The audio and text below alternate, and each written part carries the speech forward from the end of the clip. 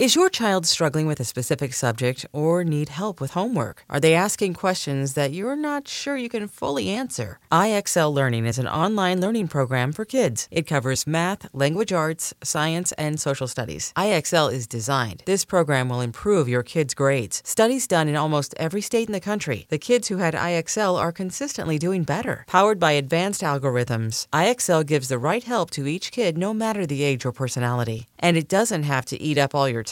One subscription gets you everything for all the kids in your home, pre-K to 12th grade. So don't miss out. 1 in 4 students in the U.S. are learning with IXL. IXL is used in 95 of the top 100 school districts in the U.S. Make an impact on your child's learning. Get IXL now. And listeners can get an exclusive 20% off IXL membership when they sign up today at IXL.com/audio. Visit IXL.com/audio to get the most effective learning program out there at the best price.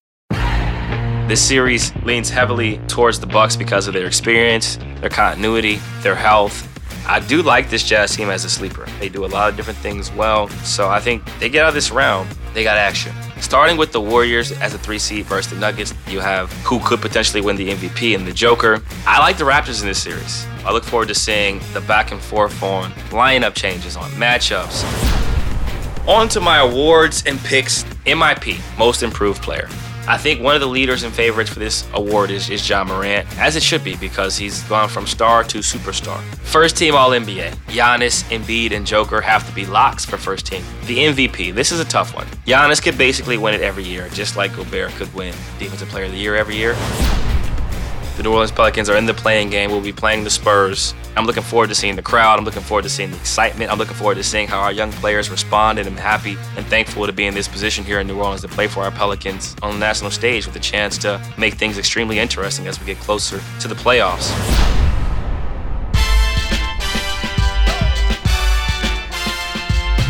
Welcome to the 135th episode of Pull Up. That's right, 135 episodes. It is currently Tuesday, April 12th.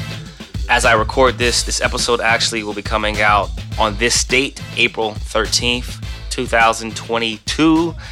And on this date in 2016, April 13th, Kobe Bryant scored 60 in this final game. The late, great Kobe Bryant scored 60 with a 101-96 win over the Utah Jazz.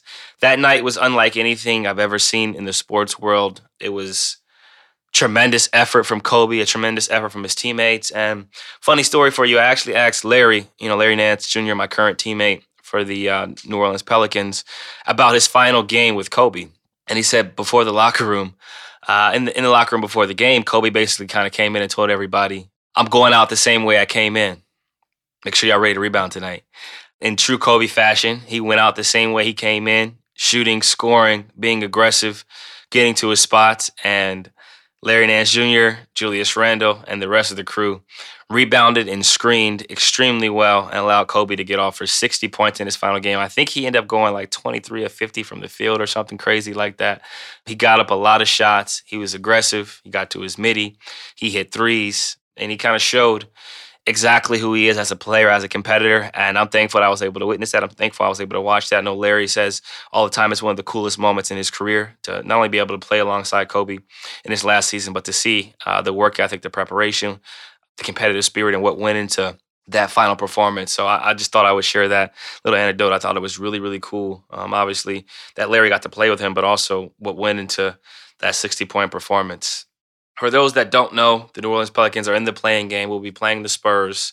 As we're recording this actual pull-up podcast, the Cleveland Cavaliers are taking on the Brooklyn Nets. When this comes out, the game will be over. I think Brooklyn's probably going to win this game. There's some other matchups that I'll talk about a little bit later, but right now I want to focus on our matchup with the San Antonio Spurs, a very good team that's obviously well-coached, Hall of Fame coach, arguably one of the greatest coaches of all time. Great guard in DeJounte Murray, obviously a lot of young wings, a big man in Jakob Poeltl who's very good, backup center being a friend of mine is Zach Collins. I know a lot of those guys on that staff, on that roster, and I'm looking forward to competing against them. I think my approach to the game is the same way I approach all games, but obviously more methodical, more film work, more preparation, more understanding of the significance of this game, what it means for not only myself, but the rest of my teammates in this franchise. Giving us a chance to play in another potential playoff game to potentially make the playoffs is extremely important and was the goal, when I first was traded to New Orleans, understanding that we had a chance to make the play-in and potentially go to the playoffs, and now we're here.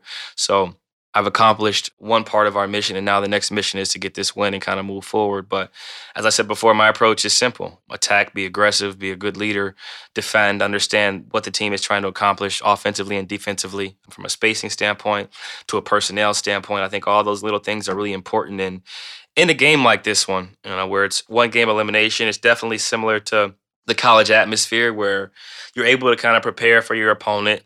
You know their tendencies. You know what they like to do. You know what they don't like to do. You know the shooters, the non-shooters. You generally know where the help's coming from. You know their sets. You know different ways they're going to probably try to counter, whether that's zone defenses, whether that's throwing traps, downing on the sides, all those types of things. So it's definitely a lot more studying film, studying personnel, studying tendencies, and then at the end of the day, it's still a game. So you just got to go out there and hoop. And I think that's been my message to a lot of my teammates. I think besides myself, JV, Jonas Valanciunas is the only player who's played in the playoffs and has that kind of playoff experience and understands how the level of intensity raises, how the importance of each possession really, truly matters, how it's about adjustments, how it's about making sure the bench is ready, locked in, and how there's always something that happens that's unforeseen. A player that doesn't normally play well, plays well and can kind of change a game. So those types of things are kind of what I've been warning my teammates about. I think the atmosphere will be tremendous. The city is excited. They've been looking for this opportunity to potentially play in the postseason for quite some time, and I know they're going to come out in full force. We've had some playoff-like games, meaningful games against the Lakers, against the Bulls. I think we finished the latter part of our season at 7-2 down the stretch, which kind of shows you the importance of each game to put us in position to have a home game in the play-in. So I'm extremely excited about that. I think for the Spurs, it's simple. They've played a similar brand of basketball for quite some time. They move the ball. Their bench is great. They execute. They shoot a lot of threes. They get into the paint. They get out in transition and run, and they don't beat themselves. They do a great job of taking care of the ball. X's and O's wise, out of timeouts, they're sharp. They have a lot of ATOs where they're able to put DeJounte Murray in position to kind of create, whether that's getting in the paint, driving baseline, looking for the hammer actions on the back end for three-pointers, and so on and so forth. So I'm excited about this matchup. I think it's great for the game of basketball. I think the play-in, as I spoke about to our media earlier, is good. It's good for the game of basketball. It's obviously good for the ratings. It allows the last quarter of the season to become more entertaining, to become more important, to where teams still have something to play for, even if they're outside of the playoff hunt, so to speak, with the 8 seed. They still have a chance to get into the play-in game and compete, not only in front of their home fans, but also on national television, which is great for a lot of the young players in the league who get a chance to have this type of experience. So once again, I'm looking forward to seeing the crowd. I'm looking forward to seeing the excitement. I'm looking forward to seeing how our young players respond, and I'm happy and thankful to be in this position here in New Orleans to play for our Pelicans on the national stage with a chance to make things extremely interesting as we get closer to the playoffs. Looking at the other playing games, I already talked briefly about Brooklyn and the Cleveland game that's going on right now as we record this podcast. I think the Brooklyn Nets are just too experienced. Obviously, the star power in KD, the star power in Kyrie, the veteran leadership that they have from those guys, and then the skill set from a guy like Seth Curry allows them to have shooting, allows them to have versatility. It allows them to kind of understand this moment and the magnitude of it, and I think they're going to run away and clinch and have a very, very entertaining matchup against the Boston Celtics. Looking at the Clippers T-Wolves game, which is also on today and will be after this, I have the Clippers winning against the Timberwolves. Obviously, we'll know the final answer when this podcast comes out. But I think looking at T. Lue, looking at the addition of Paul George coming back from injury, the addition of Norman Powell coming back from injury, Terrence Mann, Nicholas Batum, so on and so forth, Reggie Jackson, Morris, they have a lot of players who can score at 3 levels, a lot of players who can catch and shoot, and a lot of lengthy defenders who can kind of make life difficult for Edwards, for D'Angelo, and then the double teams are going to be coming rapidly for Cat. So I think that's going to be a very entertaining game, and I think the league is definitely going to enjoy watching the Hornets and the Hawks play.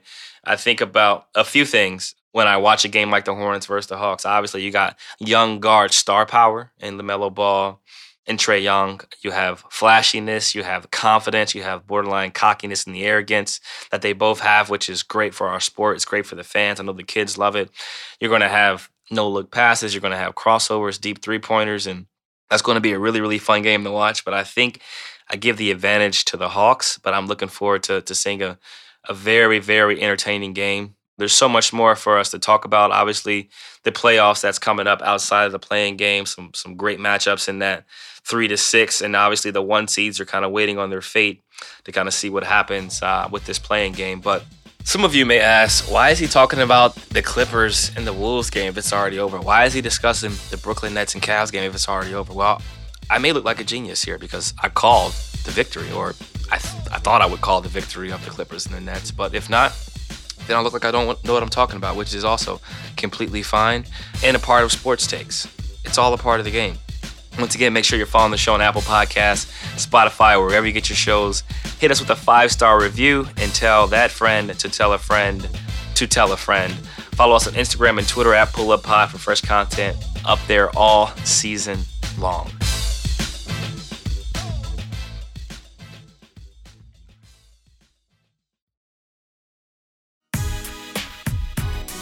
Right now, I'm going to break down the 3-6 seed playoff series in East Conference and also give my official awards and picks. Starting with the Warriors as a 3 seed versus the Nuggets, this is a very, very entertaining series. Obviously, you have who could potentially win the MVP in the Joker. And you have another player who has won multiple MVPs and also has been a unanimous MVP in Steph Curry, who is questionable for Game 1 and is probably a game-time decision. I think the cool thing about the playing game is that it allows players who have gotten injured down the stretch to have more time to recover to potentially make it back for the playoffs. And I think in this particular case, Steph may sit Game 1. I think the Warriors historically have erred on the side of caution with all their players, but especially their franchise.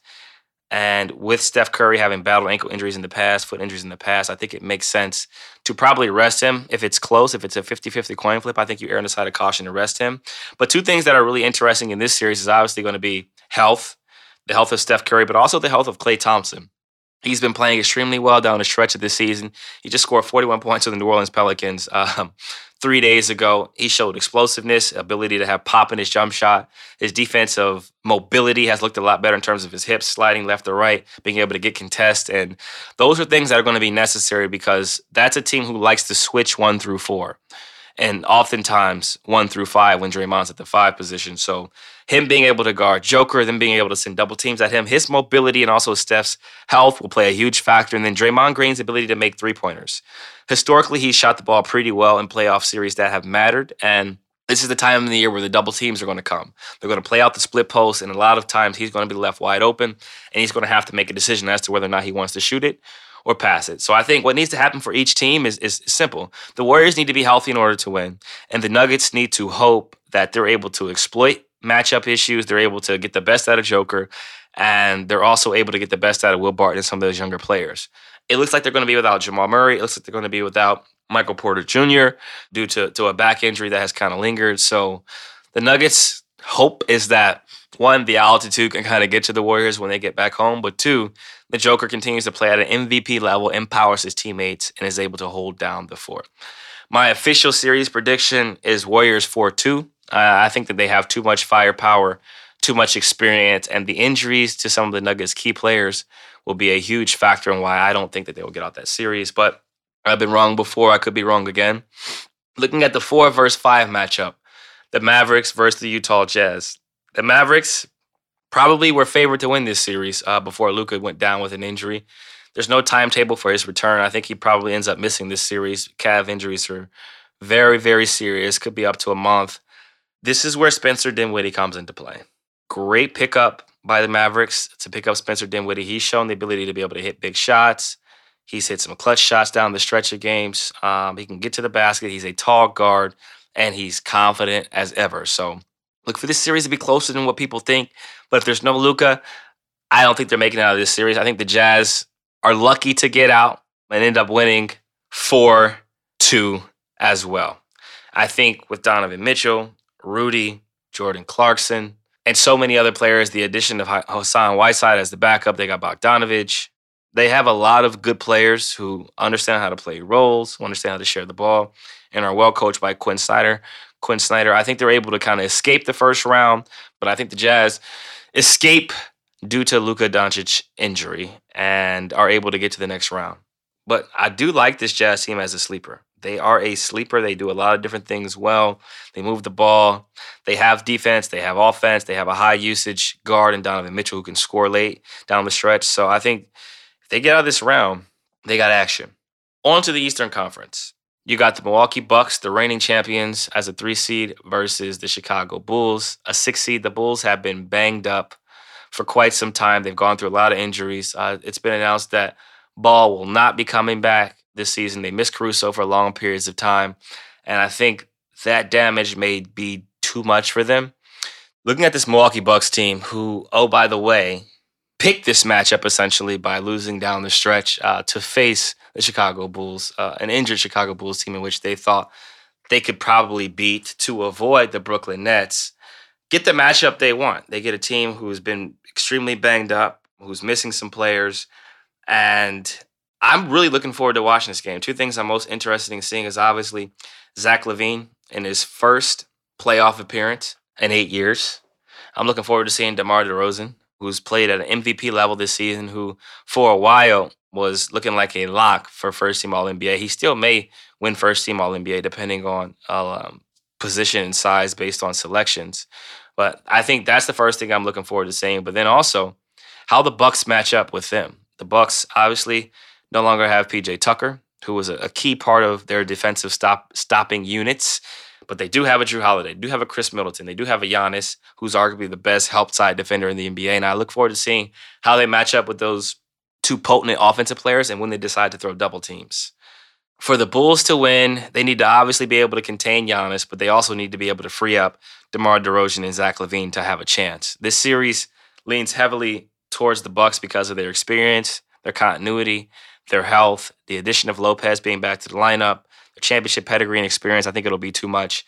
Greg, the producer, just brought me some news in regards to the Bulls and Bucks. The Bulls have not beaten the Bucks with Giannis and Chris Middleton in the lineup since 2017. However, I think they're still going to win one game in this series for a gentleman's sweep, 4-1.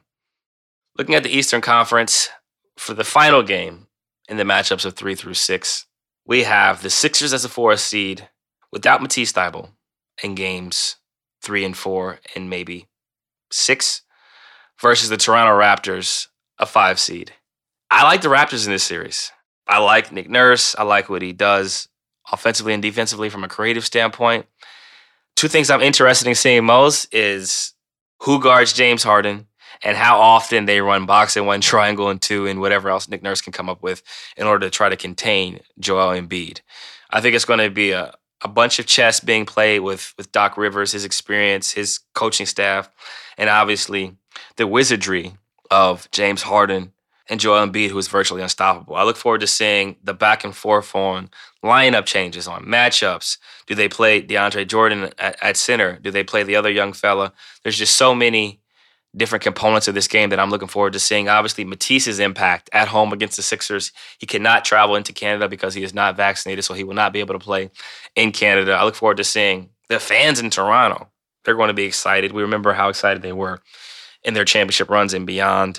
Jurassic Park, if you will, is outside of the arena. There's tons of people out there watching, enjoying that brand of basketball for that country. It's a really good series with a lot of great players, a lot of good matchups. Scotty Barnes, who we'll talk about a little bit later, is going to get his first experience in the playoffs.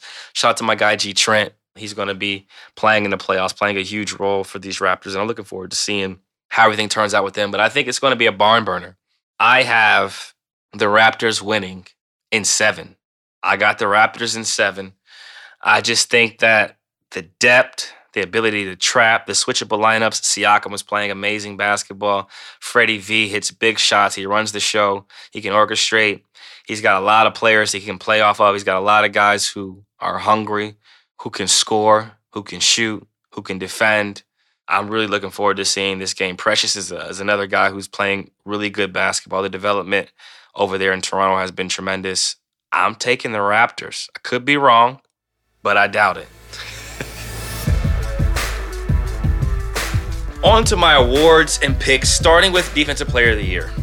This is a tough one. There's a lot of great defenders in the league. There's a lot of guys who impact the game on that side of the ball in terms of blocking shots, in terms of communication, in terms of controlling the defensive rebounds and controlling matchups, help side defense, and so on and so forth. However, this year, there's a lot of different players who've impacted the game. Jaren Jackson Jr. having a terrific year for the Memphis Grizzlies. He can guard 1 through 4, probably 5. Great help side blocker, long, athletic, changes the game. Rudy Gobert has changed the game for years. Multiple Defensive Player of the Year awards, probably could win it every year. Bam, who I think is the best defender in the NBA in terms of his versatility. He can literally guard 1 through 5. He can switch out on a point guard. He can bang with the center. And he's got the ability to block shots from the help side. Marcus Smart, great on-ball defender, fights over screens, can guard 1 through 4, comfortable fighting for position on 5s. Another really, really good defender. However, I'm going with my Excel family. Mikal Bridges, Phoenix Suns, long, athletic, has played every game in his career since college. That's right. 4 straight years of not missing a game in college. 116 games, 116 starts. 4 straight years of playing in the NBA. 82 games times 4. You can do the math there. Hasn't missed a game. Guards the best offensive player every night. He's athletic. He fights over screens. He's long. He can get steals. He can rebound. And he has a talent on offense to knock down shots, to cut, to hit the pull-up jumper. The ultimate role player, the guy who does all the little things, doesn't always get recognized the way he should. I think he should win Defensive Player of the Year this year. I think you should reward winning. The team that has won the most games this year, broke their franchise record, deserves to have multiple players, including their coach, win multiple awards. Rookie of the Year.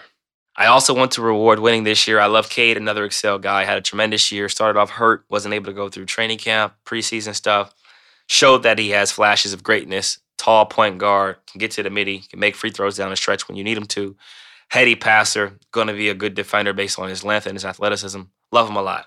Mobley, skilled as they come, can do a little bit of everything. 6'10", can shoot, can block shots, can rebound, has post work, has touch, footwork, and so much more. Great pick by the Cavs. Their future is extremely bright. Huge fan of him. He was my early favorite to win Rookie of the Year. And then Scotty Barnes evolved. Scotty Barnes. Love his game. He's strong. Plays some 5, plays some 4, plays some point forward, can run the offense. Is basically the leader in every statistical category for rookies. Averages 14 to 17 points a game. Averages 4 to 9 rebounds a game, depending on the night. Averages 3 to 5 assists, getting some steals, some block shots.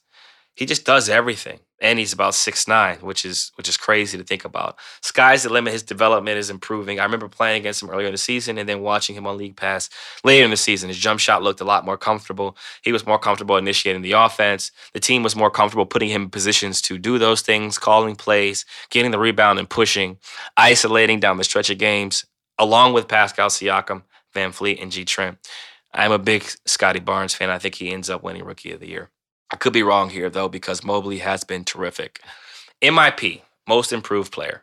I think one of the leaders and favorites for this award is Ja Morant, as it should be, because he's made a jump. He's gone from star to superstar, which is commendable, takes a lot of work, is very hard.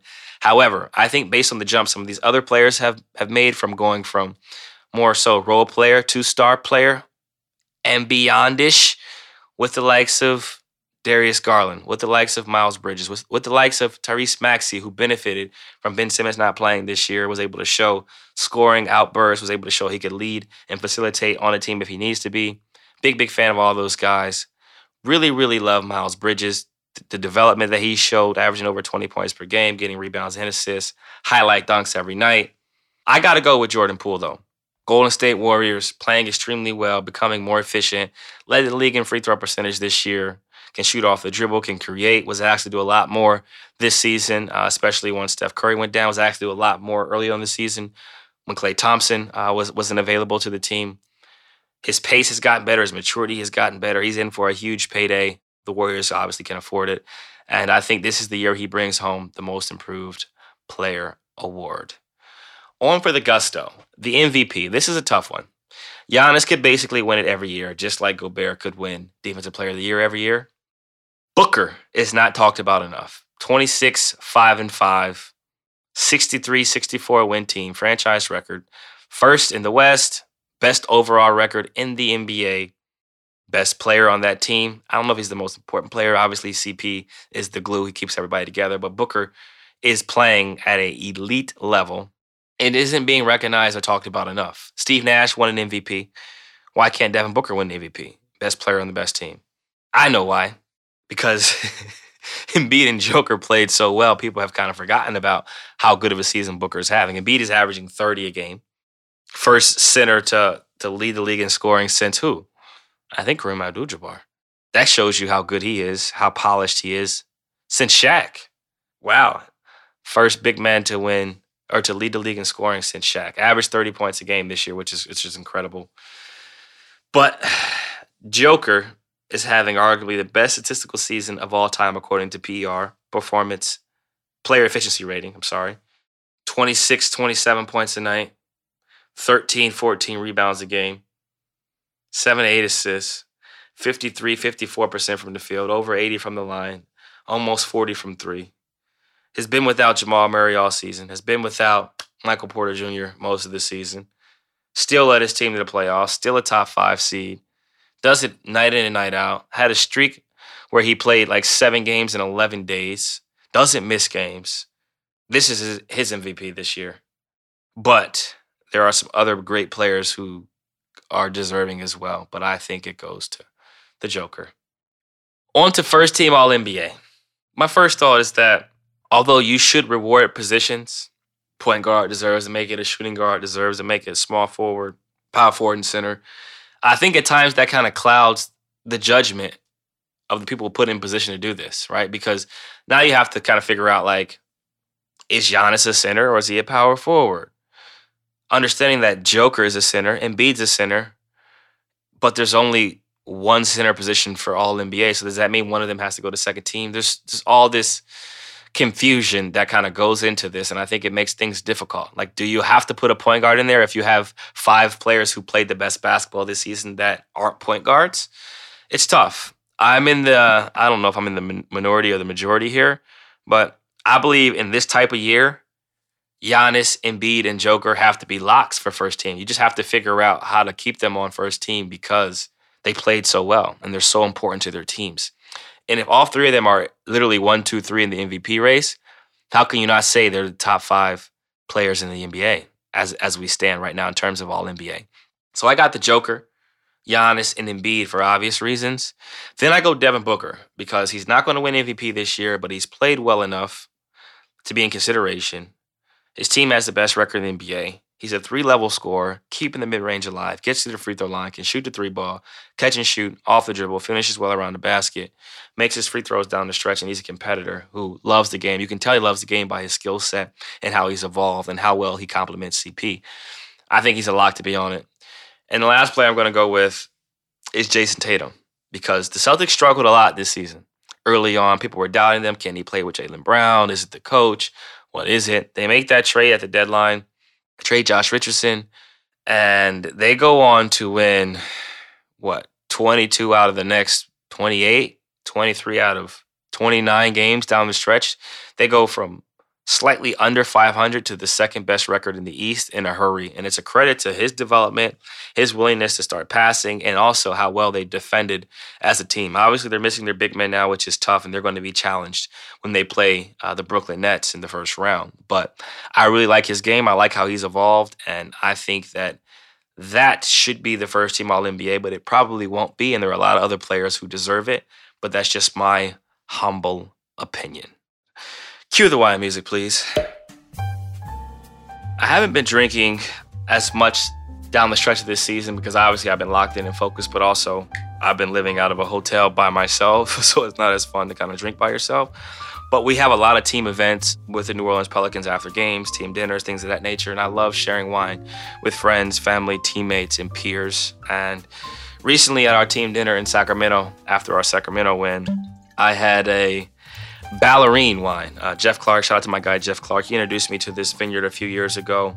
This is a wine from the Russian River Valley, the California region, that area outside of Sonoma. Very good wine. I had a 2018 Pinot Noir, more light than bold, more smooth than tannic, more dry than sweet, a little bit higher in acidity, super fruity in terms of the cherry, the red fruit, buttery, plum, black, chocolate, and a little bit of hints of tobacco in there. I really, really enjoyed it. One of the top 14% of wines in the world, top 48% of the Russian River Valley, which is one of my favorite valleys of wine, obviously outside of Oregon. And this paired well with beef, deer, poultry, and so on and so forth. Or like as I always say, it goes well by itself too. Just let it decant for a little bit because it's young. But a wine I really like. I highly recommend this. I recommended this before to people. Price point fluctuates, in that, I'd say $30 to $80 range depending on the year. So something that you guys definitely may want to check out. But it's time for me to lock in, get some treatment, hydrate, and get ready to go to sleep so we can try to get this win against the Spurs. Thanks for checking in this week. As always, be sure you're following the podcast on Spotify, Apple Podcasts, or wherever you get your shows. Tell a friend to tell a friend, and hit the show up on social at Pull Up Pod on Twitter and Instagram because we're posting fresh content there all season long. And as the saying goes, don't forget to pull up.